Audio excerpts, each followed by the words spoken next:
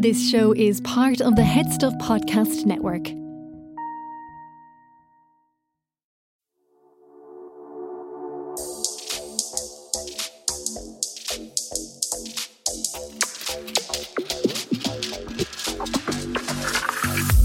It's a new day in the workroom, and welcome along.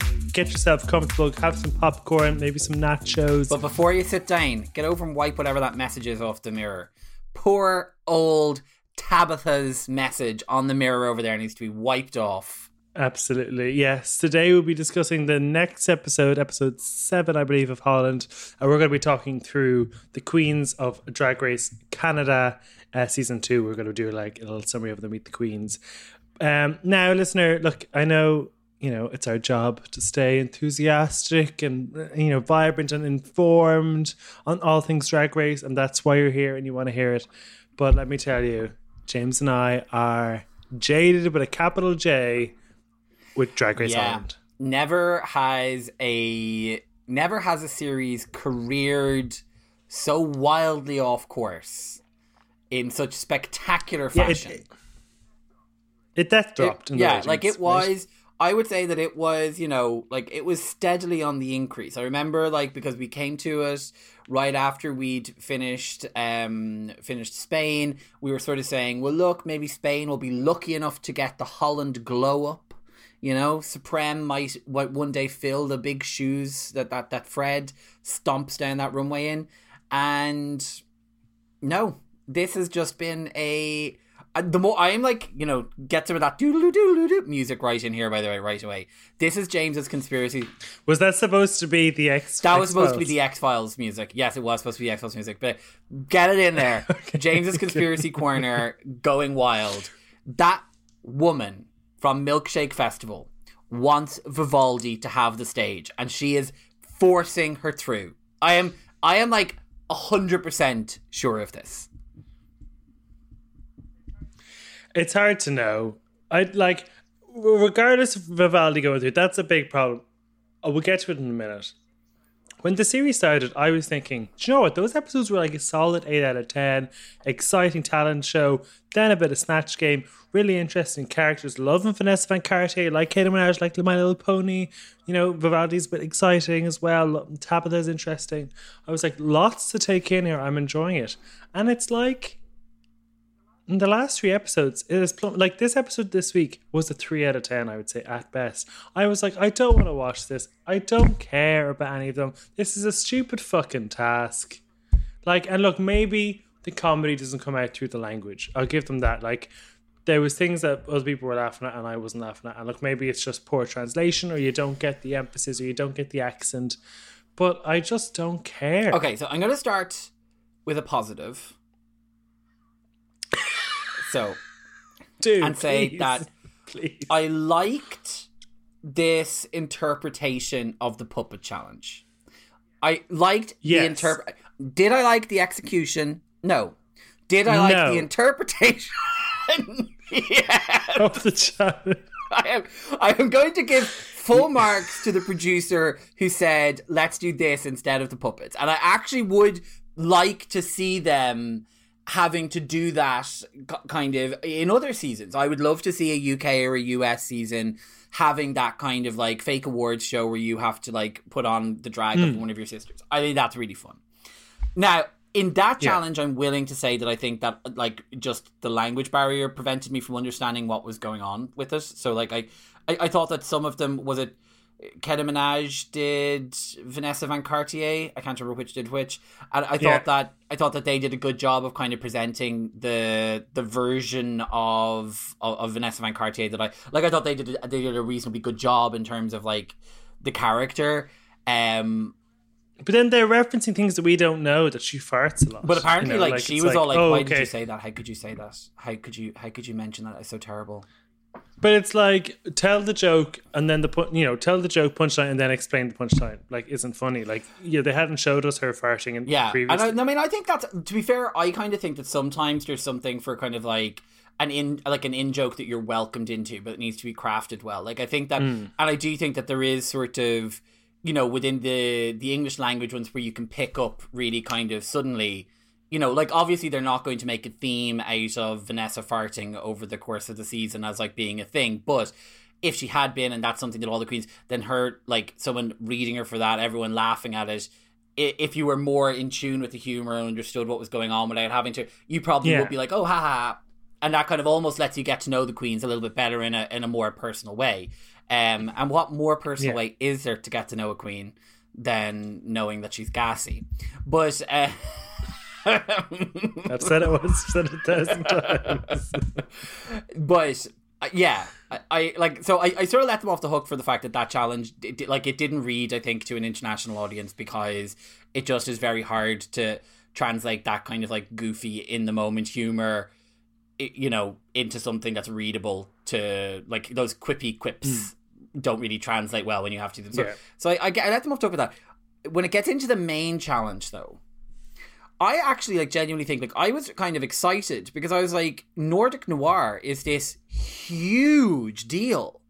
Like, and I was kind of going, oh, are we getting a kind of a, like, the Killing style sort of, like, is that what this is going to be?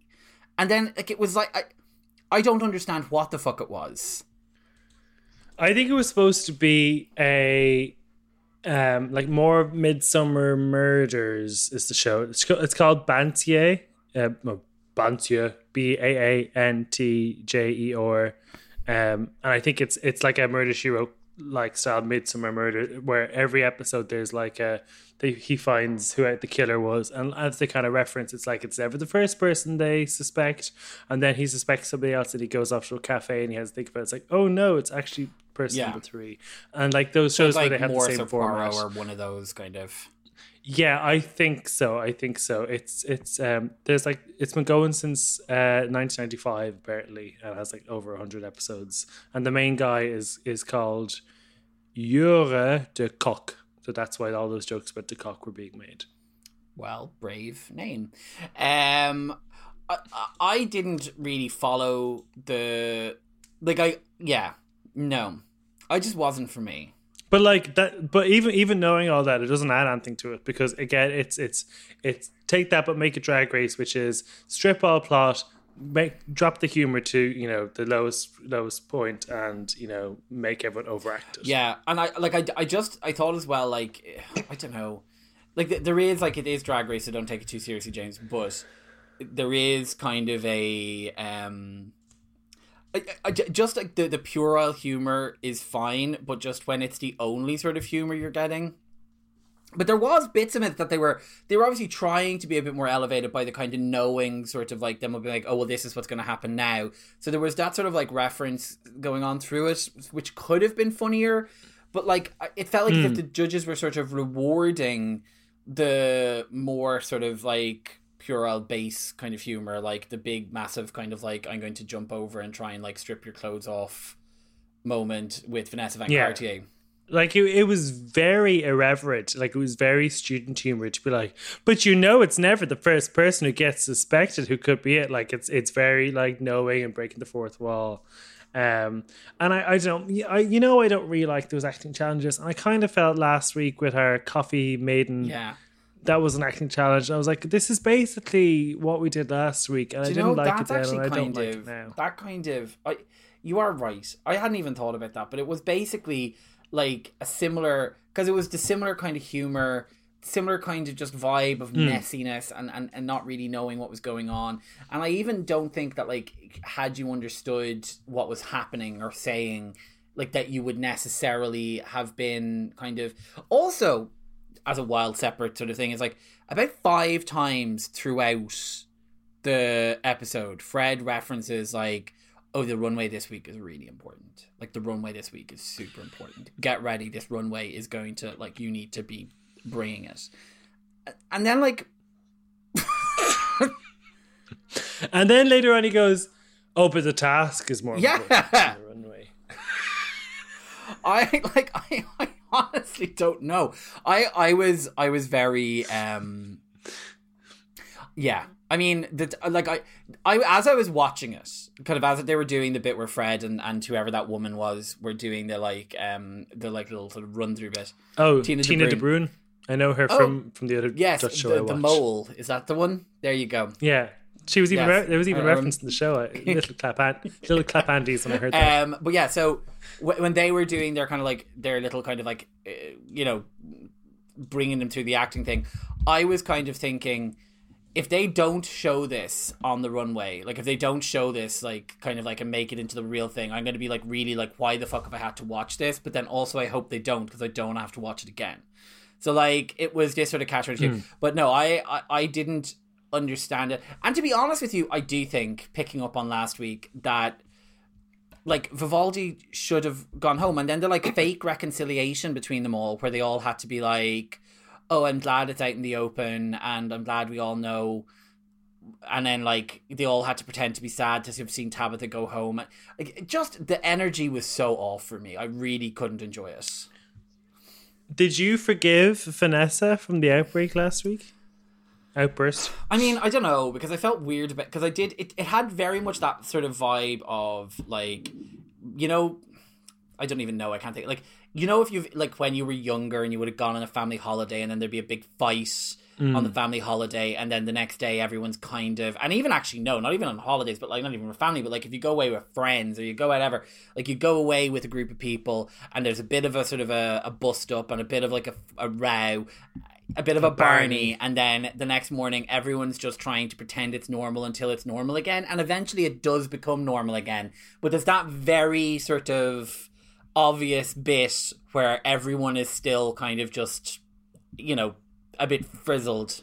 As Alexandra Burke would say, there's an elephant in the room. Yes, as Alexandra Burke, famous friend of the pod, Alexandra Burke would say, there is an elephant in the room. Yeah. The expression she coined, elephant in the room. Joe, it was funny because I've been loving Vanessa from the start, and I went off her last week, but actually seeing the reconciliation, I was like, okay, you're back in my good books. But then Vivaldi wasn't. I was like, but Vivaldi, no, you're not, because you're the cheater. Yeah, no, don't cheater. Cheaters. So it was weird how, in my viewpoint of it was like she kind of came out of the whole thing unscathed, even though she was possibly the most unreasonable. No, well, I sort of think that, that her behaviour in terms of outing the fact that Vivaldi had a phone was childish, perhaps, but at the same time, it was rule breaking. So like, that sort of, it's like it was childish the way she chose to do it, and that she chose to do it in that way. And there could be an argument of like, hey, be a good sister and let this other person away with this. But I mean, also it kind of was like, now, if I was packing up for Drag Race, Drag Race Holland season 3, I'd be like, cool, I'll just pack my iPad. So like the worst they could do is like, give me a slap on the wrist. Send me to the final. Send me to the final when I absolutely don't deserve to be there. Do you have any opinion on Ferry? This man. I mean, yeah, I guess he's hot. Yeah, that's pretty much all I have to say as well. Absolutely pointless, don't know who he was. The category on the runway was Double Dutch. So for me, I wanted 2 iconic Dutch things. So that I agreed with Fred. Vanessa's Miffy with a Spliffy was the best, because it was like Miffy, who I didn't know was Dutch, and I actually didn't even know it was called Miffy. I just knew that character. And then like the claw key rings and the weed and stuff. I was like, nice. And it was orange and white. I was like, yeah, I'm getting Dutch top to bottom here. Perfect. Whereas Vivaldi with the Venga Boys CDs. Are the Venga Boys Dutch? I mean, then answer me this. Yeah. But I was like, why are we not on a Venga Boys lip sync yet? Good question. I can't answer, I'm afraid. Yeah, they are Dutch, and I don't know. Maybe it needed to be something else as well. Like I don't know, Tiesto or something. I mean, I did. That was single Dutch. Well, no, because apparently the CD was invented in Holland as well. So it was like, but I think so. I was kind of like, I was giving this. I was sort of like, okay, the CD player was invented there, so good. I like the CD cape thing, but if you want to bring me some Venga Boys, you need to be bringing me some more iconic Venga Boy. Like, that wasn't a Venga Boy look to me. That was just like a Vivaldi costume. So you're getting 1 point for the like the CD coat, because CD is apparently invented in Holland, but like that wasn't the Venga Boy look. That like I think that like that's been a problem all the way through with Vivaldi's look, and I do hate Vivaldi, so you know that is that it's like the look is basically going to be what I want to wear, and then I'll wedge it into to work it out afterwards. Yeah, I mean, why didn't you come out as a bus and then do a bus reveal into the CDs? Or like, you know, didn't they have one where they were like dressed up as air hostesses or something? We're going to Ibiza. Yeah. I don't know which one the. Yeah, going to Ibiza. But yes, I mean, there's plenty of options that they could have taken. Like the Venga Boys are very sort of like standard kind of like I when I think of the Venga Boys, I do often just think of Scooch, but like, you know, that sort of vibe, kind of like slightly elevated Halloween costume, kind of vibe. But yeah, I didn't think, and because it brought me back to the kind of like the making the personal statement on the runway. Yeah, this is the thing. I'm going to get into it about fucking Vivaldi. This is the thing about it.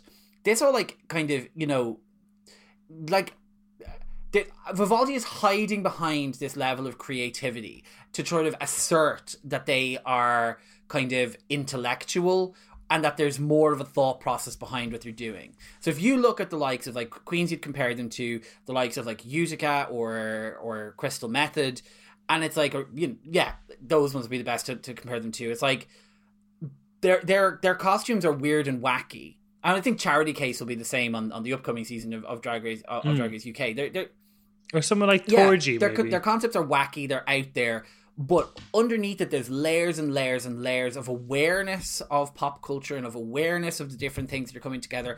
Whereas with Vivaldi, it's very much just put together because it looks a certain way, and there's no like depth to it. It's absolutely like puddle shallow, and it's like that whole thing, the kind of like had to make the statement about something. It's like, oh, I just, you know, deforestation, I guess, because I had this dress, and like, yeah, I know it's you know, because I don't really know what, I don't like deforestation, and it's like it just shows like someone who is like paper shallow. You know, atom shallow, proton shallow, proton fucking shallow, yes.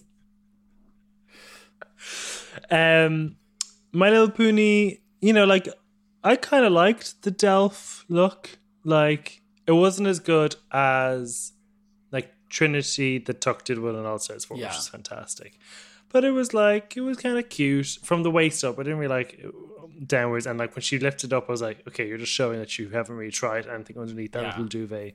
But I thought it was okay. I thought the judges were a bit unfair when they were like, I'm so tired. So the double Dutch thing was that it was like a reference to that particular type of Delph, and then Victor and Rolf, the designers. But I thought that reference is something like I thought it was like a model wouldn't get out of bed kind of for less than anyway. I didn't really I didn't get the bed thing, to be honest, but I think that's probably the Victor and Rolf part. But I think like Delph, yes, they're like blue kind of the whole concept of Delph came from it as well, I think.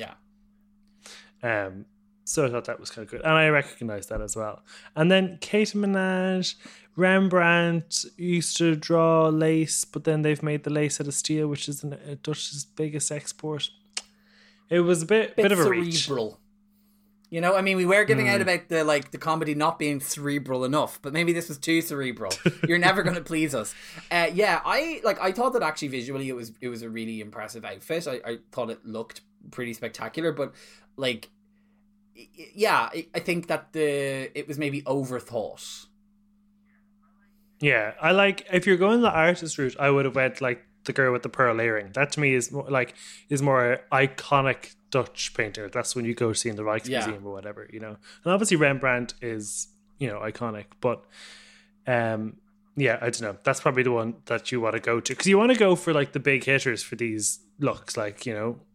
So that's I completely agree. Like, I think you want to go for something that's going to be extremely well known, and that you're going to be able to like instantly kind of be able to understand it from looking at it. So I do agree that like that look would have been very good in like a different runway, but it didn't really sell here. But then I didn't find this runway category particularly interesting.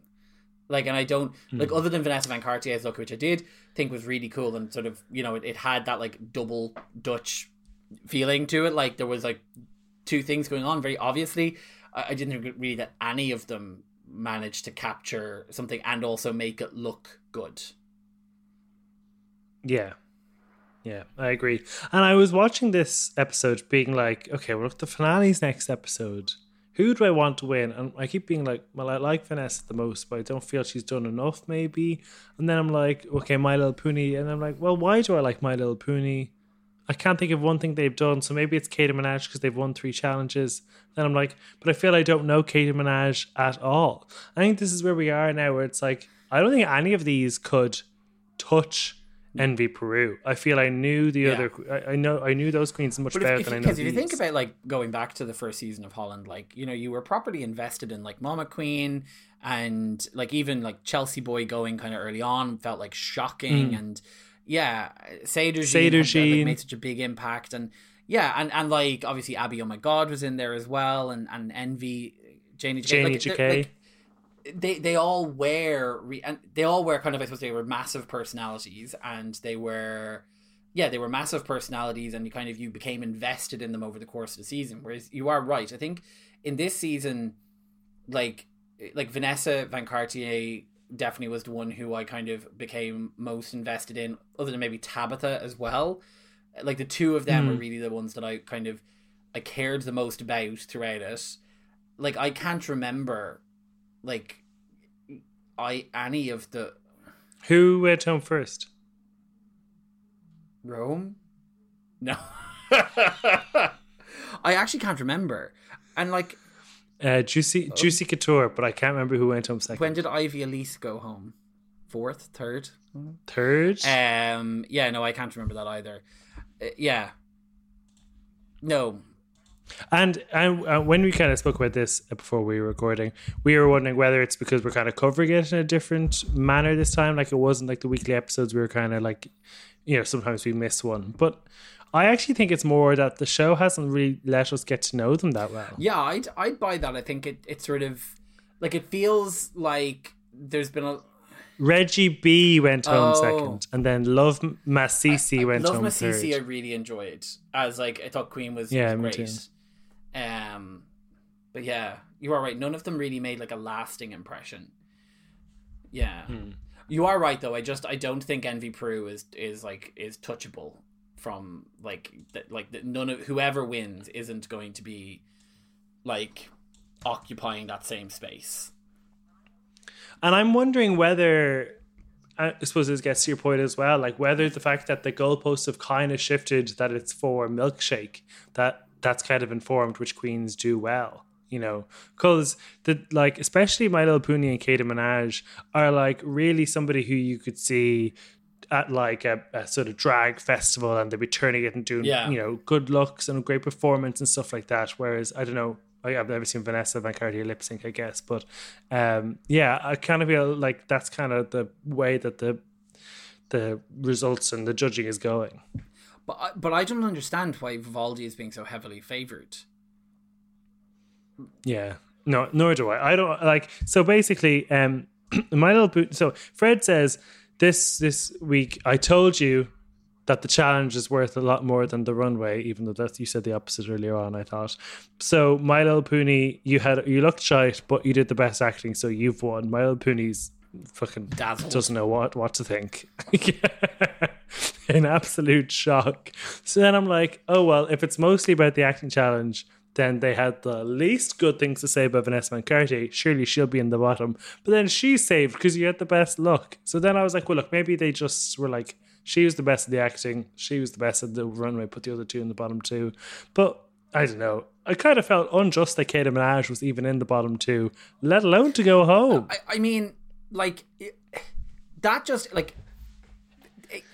It should have been Vivaldi and Vanessa lip syncing, and I love Vanessa, but that was probably the fairest. I would agree with that, and like this is what makes me think that there is like producer handcrafting going on, and that like obviously there is a want to have Vanessa in the finale and a want to have like I don't know, like I can't make, like, in no world, having watched that episode, would you say that like that Katie Minaj, who did well in the acting challenge, look, was a bit and well on the runway, deserved to be in the bottom and also go home, especially like like I was watching the lip sync trying to figure out like what way they were trying to push me, and I felt that they were trying to push me to sort of see that Vivaldi was doing a better job, but I just, especially when there was that like glacially slow death drop, and then Marika Samelo was like, wow, I can't wait to see you do that at Milkshake.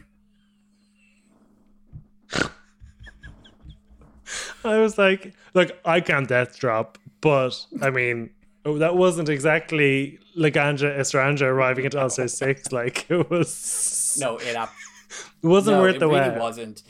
Yeah, like, I'm... Like, I do wonder... Like, I'm wondering as well. Like, I wonder who is stumping the money for the prize, and is it Milkshake Festival? And are they basically saying... oh, that Vivaldi one has like a big following on Instagram or TikTok or something, and we want that, because it just feels like week in, week out, they've been pushed along, and they have never gotten like really, really good critiques, and they haven't done super well. Like, apart from when they won Snatch Game, that was probably. I'm trying to remember now what they even did for Snatch Game, and I don't even think it was that good. Nikki Pleasant. And I didn't agree. I didn't think it was good. I was like, I don't get this. I guess I didn't know Nikki Pleasant, so I was kind of like... And there was someone who I thought did well. Anyway, all I'm going to say is, because they get that one who did the Cock Destroyer did really well as well. Yeah, I think they both... Katie Minaj, I think they both won. Yeah. But anyway, all I'm saying is that I actually think Vivaldi did a good job in the acting challenge, but... in my head, it's like you should be lip syncing every week because you cheated. Well, look, to summarize the episode, the end of my notes says, sorry, what the fuck? And I think that exactly describes what's going on with the series. Also, like, I mean, the very fucking nerve of them to let me know that the Venga Boys are from Holland and then not even have a Venga Boys, the actual nerve. Like, the actual nerve. Well, to be fair, they had Queen Don't Stop Me Now, which, I mean, great song, bit of a wedding song, but... Queen are notorious for having incredibly expensive licensing rights, so they forked out for it, which I appreciate. Do you know, I'm probably going to like alienate myself to a huge number of people when I say this. I don't like Queen, and I have never liked them. Thanks for listening to the Workroom. No, I'm sure they're good. Do you know what it is?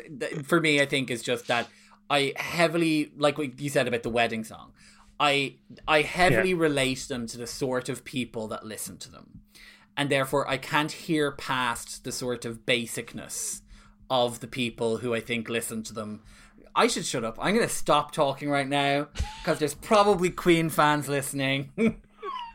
To be fair, they have a lot of great songs, but my issue with them now is after watching Bohemian Rhapsody, the movie, and how much of a kind of like piss take that was, and how much like the other lads in the band were basically trying to capitalize on Freddie's legacy, it does feel a bit dirty now, them. But like their legacy when Freddie was alive, I think it's fantastic. Another one, Bites the Dust, for me is one of the queer, or I Want to Break Free, would have been a more obvious choice, I think, for like a queer venue, because you know that's kind of what they were referencing at the time. Yeah, Don't Stop Me Now is proper, you know, 1 o'clock at a wedding, put a tie in your head and dance with your dad. Absolutely. And to be fair, there is not a better analogy for this season of Drag Race Holland. And it's like, don't stop me now. No, please. No, okay. Please stop them now. COVID restrictions are in place, people. We have to close up at 11. So from one, season 2 thought it was a glow up, but actually a flop, to another season 2 could be a glow up or could be a flop. Drag Race Canada pretty much was announced as soon as we wrapped up our last episode of the Workroom. So we are going to chat through the queens that were announced. And before we get there, I'm going to say something that we need to have in mind as we're going through these queens. I have heard lots of people referring to, most recently Eureka was on Trixie's Trixie's YouTube channel doing the kind of the beatdown thing that they do, or whatever, like the getting ready together thing, talking about the difficulty of preparing for All Star 6 and how kind of, because Trixie was sort of saying obviously you had no problem because you had that HBO money, and Eureka was saying that actually it was incredibly difficult during the pandemic in order to try and get ready because there's a massive wig shortage and it's like really difficult to be able to try and get fabric, and it's everything much more expensive. And I would say that I noticed in this lineup that there was a roughness to the costumes and wigs across the board that I am going to attribute. And actually, I'm going to go out on a limb and say also with regards to the UK 3 queens as well, that there's like a bit of a less of a polish than maybe we saw in season 2 or in season 2 or like in earlier seasons or even season 1 of Canada this time around. And I wonder if that is because there is an international wig shortage and there is like kind of like difficulty with getting fabric and difficulty with getting people to make costumes for you and an inability to maybe go to somewhere for like a proper fitting. So when you get something, it doesn't fit you quite as snugly as maybe it could. Yeah, possibly. And maybe that's why some of the looks in All-Star 6 weren't on par with like seasons 4 or 5, you know, that were pre-pandemic. High level, were you impressed with the cast? Overall, yes, I think I was. Like everyone so this is another thing again, because we did our Instagram live about the Queens of season 3, and one thing I forgot to say when we were recording was that there was a couple of people throughout that season 3 kind of Meet the Queens that were saying about how like, oh, you know, drag is just about having fun. Drag is just about like, you know, it's not all, it doesn't have to be political. It's just about having fun, which is kind of a pushback on the direction that things have gone with Drag Race. Whereas in this cast, it was very much like I'm here for my two-spirited people. I'm here for my non-binary bros. I'm here for my Filipino community. I'm here for my, you know, Asian community. The Quebecois. Yeah. So like, I think that like, it seems like I like the look of this cast. I think it'll be good. And, some of them really stuck out as being excellent, and then I think there was quite a bit of filler. Starting with the first one. So let's go alphabetical order. Adriana. Yeah, filler? I think filler. I kind of liked her. She's 29 from Quebec. I don't know. I was getting kind of Valentina vibes. I was getting our favorite Cynthia Lee Fontaine vibes. Yeah. Do you reckon Cynthia Lee will come back for All Stars at some point? No. Maybe. She's done weird things to her face since. Yeah, but she has the All Star lips, so look, she can come back. That's the prerequisite. I think as well, like there was actually a couple of them in here who sort of referred to themselves as being like the quiet ones, and she was one of them. And yeah, like Latina did probably seem like she had sort of some amount of flair to her, but I didn't see her going particularly well or making a big impact. She wasn't one of the ones that I remembered, like Beth, who's next. Just instantly, I was like, oh yeah, no, I like you. I'll have more of you. There's a musician called Lido Pimienta who is Colombian via Canada, and I really like Lido Pimienta, so I've been like, well, maybe I'm going to like Adriana as well. I historically enjoy that combination, so we're going to have to see how it turns out.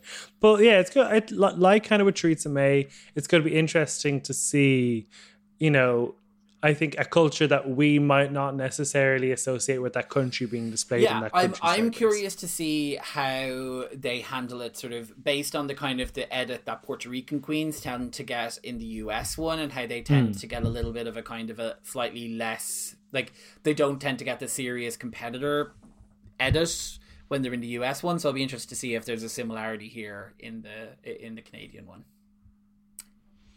Beth is up next. In my notes, I wrote Jennifer Coolidge, Boa, Two Spirit. I think that's a perfect. I wrote Venn diagram. I thought, like, you know, I thought they seemed really funny. They were talking about being from Vancouver, and yeah, I think this Two Spirit thing, obviously with last year, with Ilona Verley, it's obviously something that's like very like it'll be interesting to see it sort of explored more, maybe, and talked about a bit more. And yeah, like I really liked. I just liked their vibe. Her and Eve 6000, who were up next, they really sort of was like those two are going to be fighting for the narrative. I feel for the season as narrator role, and actually kind of looked similar. Like, you know, I don't know if I'm at the point now that I could pick out which one was which. Oh, I think Eve is a bit more kind of like glam. Like I think that okay. Beth is quite punk in the way that they're kind of like coming across, whereas Eve is very glam, like obviously trying to go for that kind of like 50s, 60s look. And like I think that Eve, they definitely went for the more old school. And I think that Eve glamour. came across as like more serious. Like there was sort of like more of a kind of like a serious vibe to them. I do hate when people refer to themselves as not being fake though. So I was kind of like, you know, I don't know. But yeah, no one thinks exactly. they're fake. It's like, oh yeah, I'm real fake. Like I'm the fakest person you're going to meet. Yeah. What's your personality? Yeah. Hey, I'm fake. But then you're being authentic in that moment, so then you're not fake. Oh my god, so this is it. It's like it's like one of those things that goes on forever. Infinity symbol. Yeah, optical illusion. You know those stairs that just keep going upwards. But yeah, you know, trans, non-binary is their identity, and you know, which is always good to be repping the different sort of identities and stuff that are out there. And I think Canada was really good for that last year. So I'm imagining there's going to be some nice mirror moments this season too. Geometric. I loved the look. Didn't seem to have a lot to say. And then I wrote possibly kind of like an Instagram queen. I think they might be my winner. Oh, tell me why. Loved the vibe, very kind of extremely confident, kind of like gave me kind of like an Aquaria level of sort of like polish. I think their outfit was probably the best overall. It looked like the best made, and they just had a genuine sort of confidence in their presentation that I think was lacking in some of them, because like there was a couple of them who seemed quite confident, but you felt like you could feel a bit of the nerves. I thought that there was just a very sort of comfortable, I'm sitting down here in my chair, you can't see, and it's going to, I'm just here, part of it, we're all peers, there's no like stress. So that's the vibe I got off them. Though I do wonder if my winner tag could just be because they look sort of like an alien Aquaria. No, I thought the look did look great, but I suppose I didn't get as much. I just got maybe less confidence than I was expecting. And they're quite young, I think, are they? They're no, 29. So that's pretty. 19. Yeah, oh wait a minute, that's someone else. Never mind. Maybe. I actually. I can't one see of that. My like the next two queens actually are ones that I think will go really far, which is the Isis Couture. I thought was very, very funny. I thought they like came off as goofy, but in a fun way where it didn't feel put on. I loved when they described themselves as a sexy nightmare. And about how they said about how like they're not necessarily the loudest queen, but when they're there, you know, and they are a presence. I was like, I love that level of confidence to refer to yourself. It's almost like an elevation of saying you are the moment. I am a presence. My first note, you might have been saying, was very Crystal Method. The Meet Queens look. And like Crystal Method, didn't instantly warm to them, I have to say. I was kind of maybe a bit of a charity case. Maybe I'm just slow to these kind of kooky queens, which is weird because I love Thorgy Thor. But like, I don't know. I haven't totally won over. I did like Kendall Jenner though, or Gender. One of, I think, probably everyone's favorite drag name of this season. Extremely confident, and again, sort of talking about the importance of like being an activist within your community. Well done to them for raising $25,000 for Black Lives Matter Canada in the last year, you know?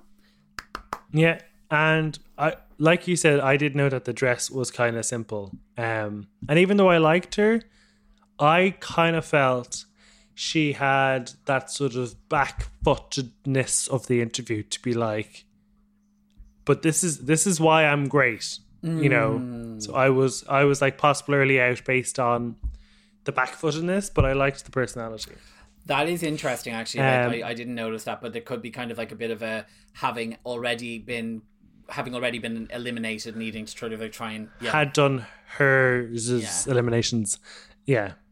Now we've got from Kendall Jenner, one of the best names, to I would say one of the worst in my opinions, Kimora Amor. It doesn't like I want to say Kimora Amora. What was the advice that Rue gave to Heidi in Closet? It is to roll around your mouth. Yeah, or that. Yeah, I can't remember. It's like a classic. You know, in your school learning about English, this is a good example of assonance, kids. Kimora Amor, but actually quite difficult to say. She is Miss Opulence, though. I liked. She. I thought she did a really great pitch of herself, being like, "I'm a pageant queen. I'm all about Afrofuturism. I'm all about spreading." Black positivity, and I wrote down like an exciting mix of Anastasia meets Widow Von Doom was kind of what I was getting from it. And also has a teenage son, so a bit of Tamisha Iman. Yes. Tamisha Iman is coming for you. For you, yeah. Kimora Amora is coming for you. I'm actually just going to call her Kimora Amora because that's what it should be called. Kimora Amora. I did very. I liked her. I thought she was one of the. I thought she was one of the ones who stood out to me as like sort of having a big personality. I'm also always curious. Like I really want to start seeing older queens do better in the competition because I think frequently they don't do particularly well. And it will be good to see someone who brings that kind of vintage and history with them. That's me assuming they could have been like 15 when they had their teenage child and only be 30 now. In which case they'd be like almost 34. Well, fuck them. Not an old queen anyway. Well, the oldest queen of the bunch at the ripe old age of 35 was Ocean Aqua Black. She got 2 big ticks for me. I just really liked her. I didn't make that many notes because I was just listening. She's just fun and camp, has a great laugh, and I just can't wait to see more. Yeah, I thought that like the look was a bit busted and the wig was a bit cheap. She was the one where I kind of was like, oh, this is like we're seeing the COVID wig shortage coming in here. But yeah, I loved the personality. I loved the laugh. Kind of very and this is an obvious comparison, but you know, very Latrice Royale sort of like energy, life of the party kind of vibe. So I was all about them. I hope that they can manage to stick around because if the looks and the makeup is going to be at that level, you could definitely see them kind of struggling. Yeah. Yeah, they could have a bit of a Tabitha style, run or something, but really, really fun. I'm excited to see what they're going to say. Now, somebody who I've had to actually just Google there while you were talking because I really cannot remember them at all, and that's a bit of a Pythia. Is Pythia? The only thing I wrote was not that into this look. I wrote non-binary, not too comfortable on camera. For some reason I spelled camera with a K. Because you're part of the Kardashians now. I didn't really care for them. I didn't take much of note of them. There was nothing they said that kind of blew me away. Like with Ocean Aqua Black or with Beth or Geometric, there's a real sense of I'm going to remember this even without having to write notes. Whereas with Pythia, I don't even I just remember that there was a lot going on in the look, and I didn't like it. A lot of fabric. I had to look up there. It's big lazy town, crazy town. Like pink wig, ice cream cone, very similar to what Vivaldi wore in that sort of makeup challenge with the knitted thing. That very that. Now you say your winner might be Geometric. My winner from this was Stephanie Prince. I thought incredibly confident. The way they spoke about their Filipino heritage, their confidence with the voguing, I was like, this is the 21st century angina that I want. Yeah, beautiful, gorgeous, good fun, absolutely everything. Give it to me. Was definitely very into it. Like the drag name as well. Appreciate a drag name that just sounds like it could just be a person's name. Welcome to the stage, Joan. Why is Joan Rivers and Joan Crawford? Joan Crawford. Mary Burke, Mary Byrne. I want to be a drag queen called Mary Byrne. Now, what about it's like Saoirse Flannery? I don't know, something a bit more elevated than Mary. Okay. Patricia O'Brien. I'm just thinking of O'Brien sandwiches now in my hand. She comes out eating like a ham and cheddar, a quarter of a sandwich. Yeah, I really like her. I think she's going to do well. And she's from Calgary, and it's kind of it's weird, kind of hubs. And I guess you get it in the US as well, with New York, LA, Atlanta. But it's really Vancouver, Toronto, Quebec. So this is someone from somewhere else, which I thought was interesting. Suki Doll from Montreal. Oh, that rhymes. Quebec meets Vietnam, meets China, meets Cambodia. Real cultural mixing pot, or melting pot in there. She impressed me, but not as much as some I thought from the neck up, she looked fab. And I thought that the outfit she was wearing was diabolical. Well, she spent all her money on that sort of beaded wig in the wig shortage of 2020. So I would not be surprised. I thought that she was great though. I loved the makeup that she did with the big splotch over her eye. I thought that looked cool. I really enjoyed the the beaded wig thing. I thought it was like a real fun shape, but everything about that was gorgeous. But just the outfit was just, it really left a lot to be desired. Like it was just like a mesh tank top. Like that's what it was. Yeah. Finally, then Cynthia Kiss is the final queen, and I quite enjoy that name because my friend went out with a girl called Cynthia Kiss, so that's exactly who I'm going to be thinking of the whole time. And it's not a real name. On stage. And there you go. I have to say I like it then, because I've just said that I like names that are real world names. This Cynthia that my friend used to grow with was spelled with a C, but yeah, Cynthia Kiss.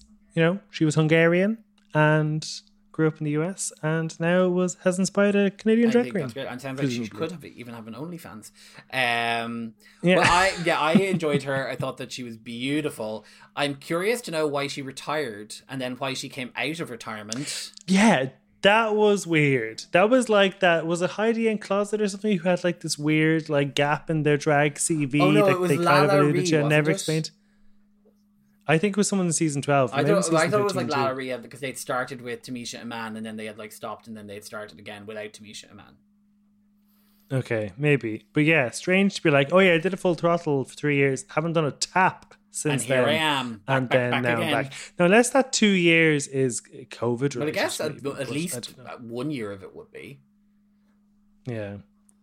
But I got kind of like a Gigi Good aesthetic from her. But I'm really doubting Cynthia's, experience if she packed it in. I guess they'll all be a little dusty. She'll just be a bit dustier. Yeah, she'll be the dustiest kiss in the town. But I'm rooting for her just for the novelty of Cynthia Kiss. My friend's good for her. So your winner is Geometric. So, yeah, I'm up there. Geometric, Beth would definitely be. I like. Yeah. Yeah, they'd be the ones that I kind of remember the most from the videos. I'd like Stephanie Prince, Beth, and Ocean Aqua Black as the top three. No, I feel like Oceana is probably going to not last massively long, which I think is a sad. I think which is sad, because I'd say that they've got like a lot of personality and a lot of ability, but just like I hope that their looks are a bit elevated. What's your outlook for the season? Do you have high hopes? I want to. Is that an answer? Yeah. I just wasn't sure if it was the end of the answer. No, I think that I am... Like, we've had a lot of Drag Race this year, and I sort of feel like the bar for me to be kind of gooped and gagged is probably a bit higher. Like, it would need to be like another season 2 of UK. For like, I would need like another... I don't want no more fucking H&M on this runway moment of like, kind of in order. Bing bang bong. Yeah, that's what I'm looking for. Because, and to be honest with you, like I think my eyes need a drag break for a week or two or like a month or so to kind of get that like lust for it back again. So I just don't know whether this is going to... Like, I hope that it's really good, because I actually really enjoyed season 1 of Canada. I thought it was brilliant.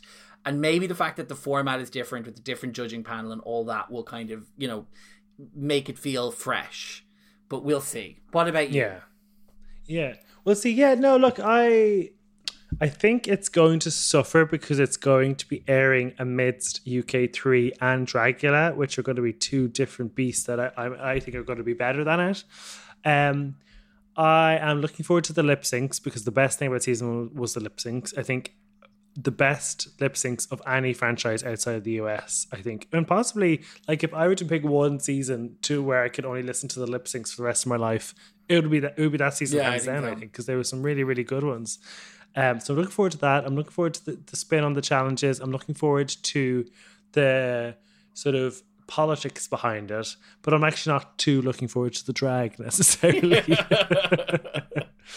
But we'll see how it goes. I think it could be good. I think I felt similarly as lukewarm to the Queens when we did the Meet the Queens Canada first time, so we'll just have to see how it goes. Yeah, we will. And I feel we'll be pleasantly surprised, because I do also like Brooke, and I like the other judges that they've got going on, and I'm even willing to give Tracy Melcher a go. Yeah, and this Brad Gorecki guy looks kind of cool. Amanda Brugel seems a bit timid, but she could be sort of like wise. So we'll see. And Joe, I'm actually here for just different judges. You know, like some of the best things out of Down Under was Rhys Nicholson. And, you know, I love Graham and Alan. And I loved... Fred until last week. Like, no, I still like Fred. And I love the Javis and the lady's name, whose name that I can't remember. I know you won. Oh, no. Yeah. Like, they're some of my favorite things about these seasons. So I'm actually looking forward to meeting a new panel of judges. Okay, good. I think we're both on the same page then, in that we're war weary, but we're also open hearted. Yeah, exactly. Anna Locking. There we go. Perfect. You beat me to it. Thank you for listening to The Workroom. We'll be back with you soon for another episode recapping everything that's going on outside the main feed of Drag Race and a few other bits as well. Thank you for listening. Thank you for supporting the show. Big love. We're out of here. Bye-bye.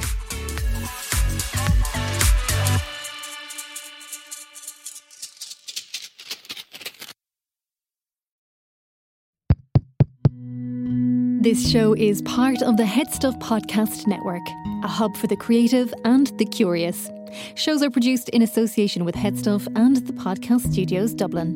Find out more or become a member at headstuffpodcasts.com.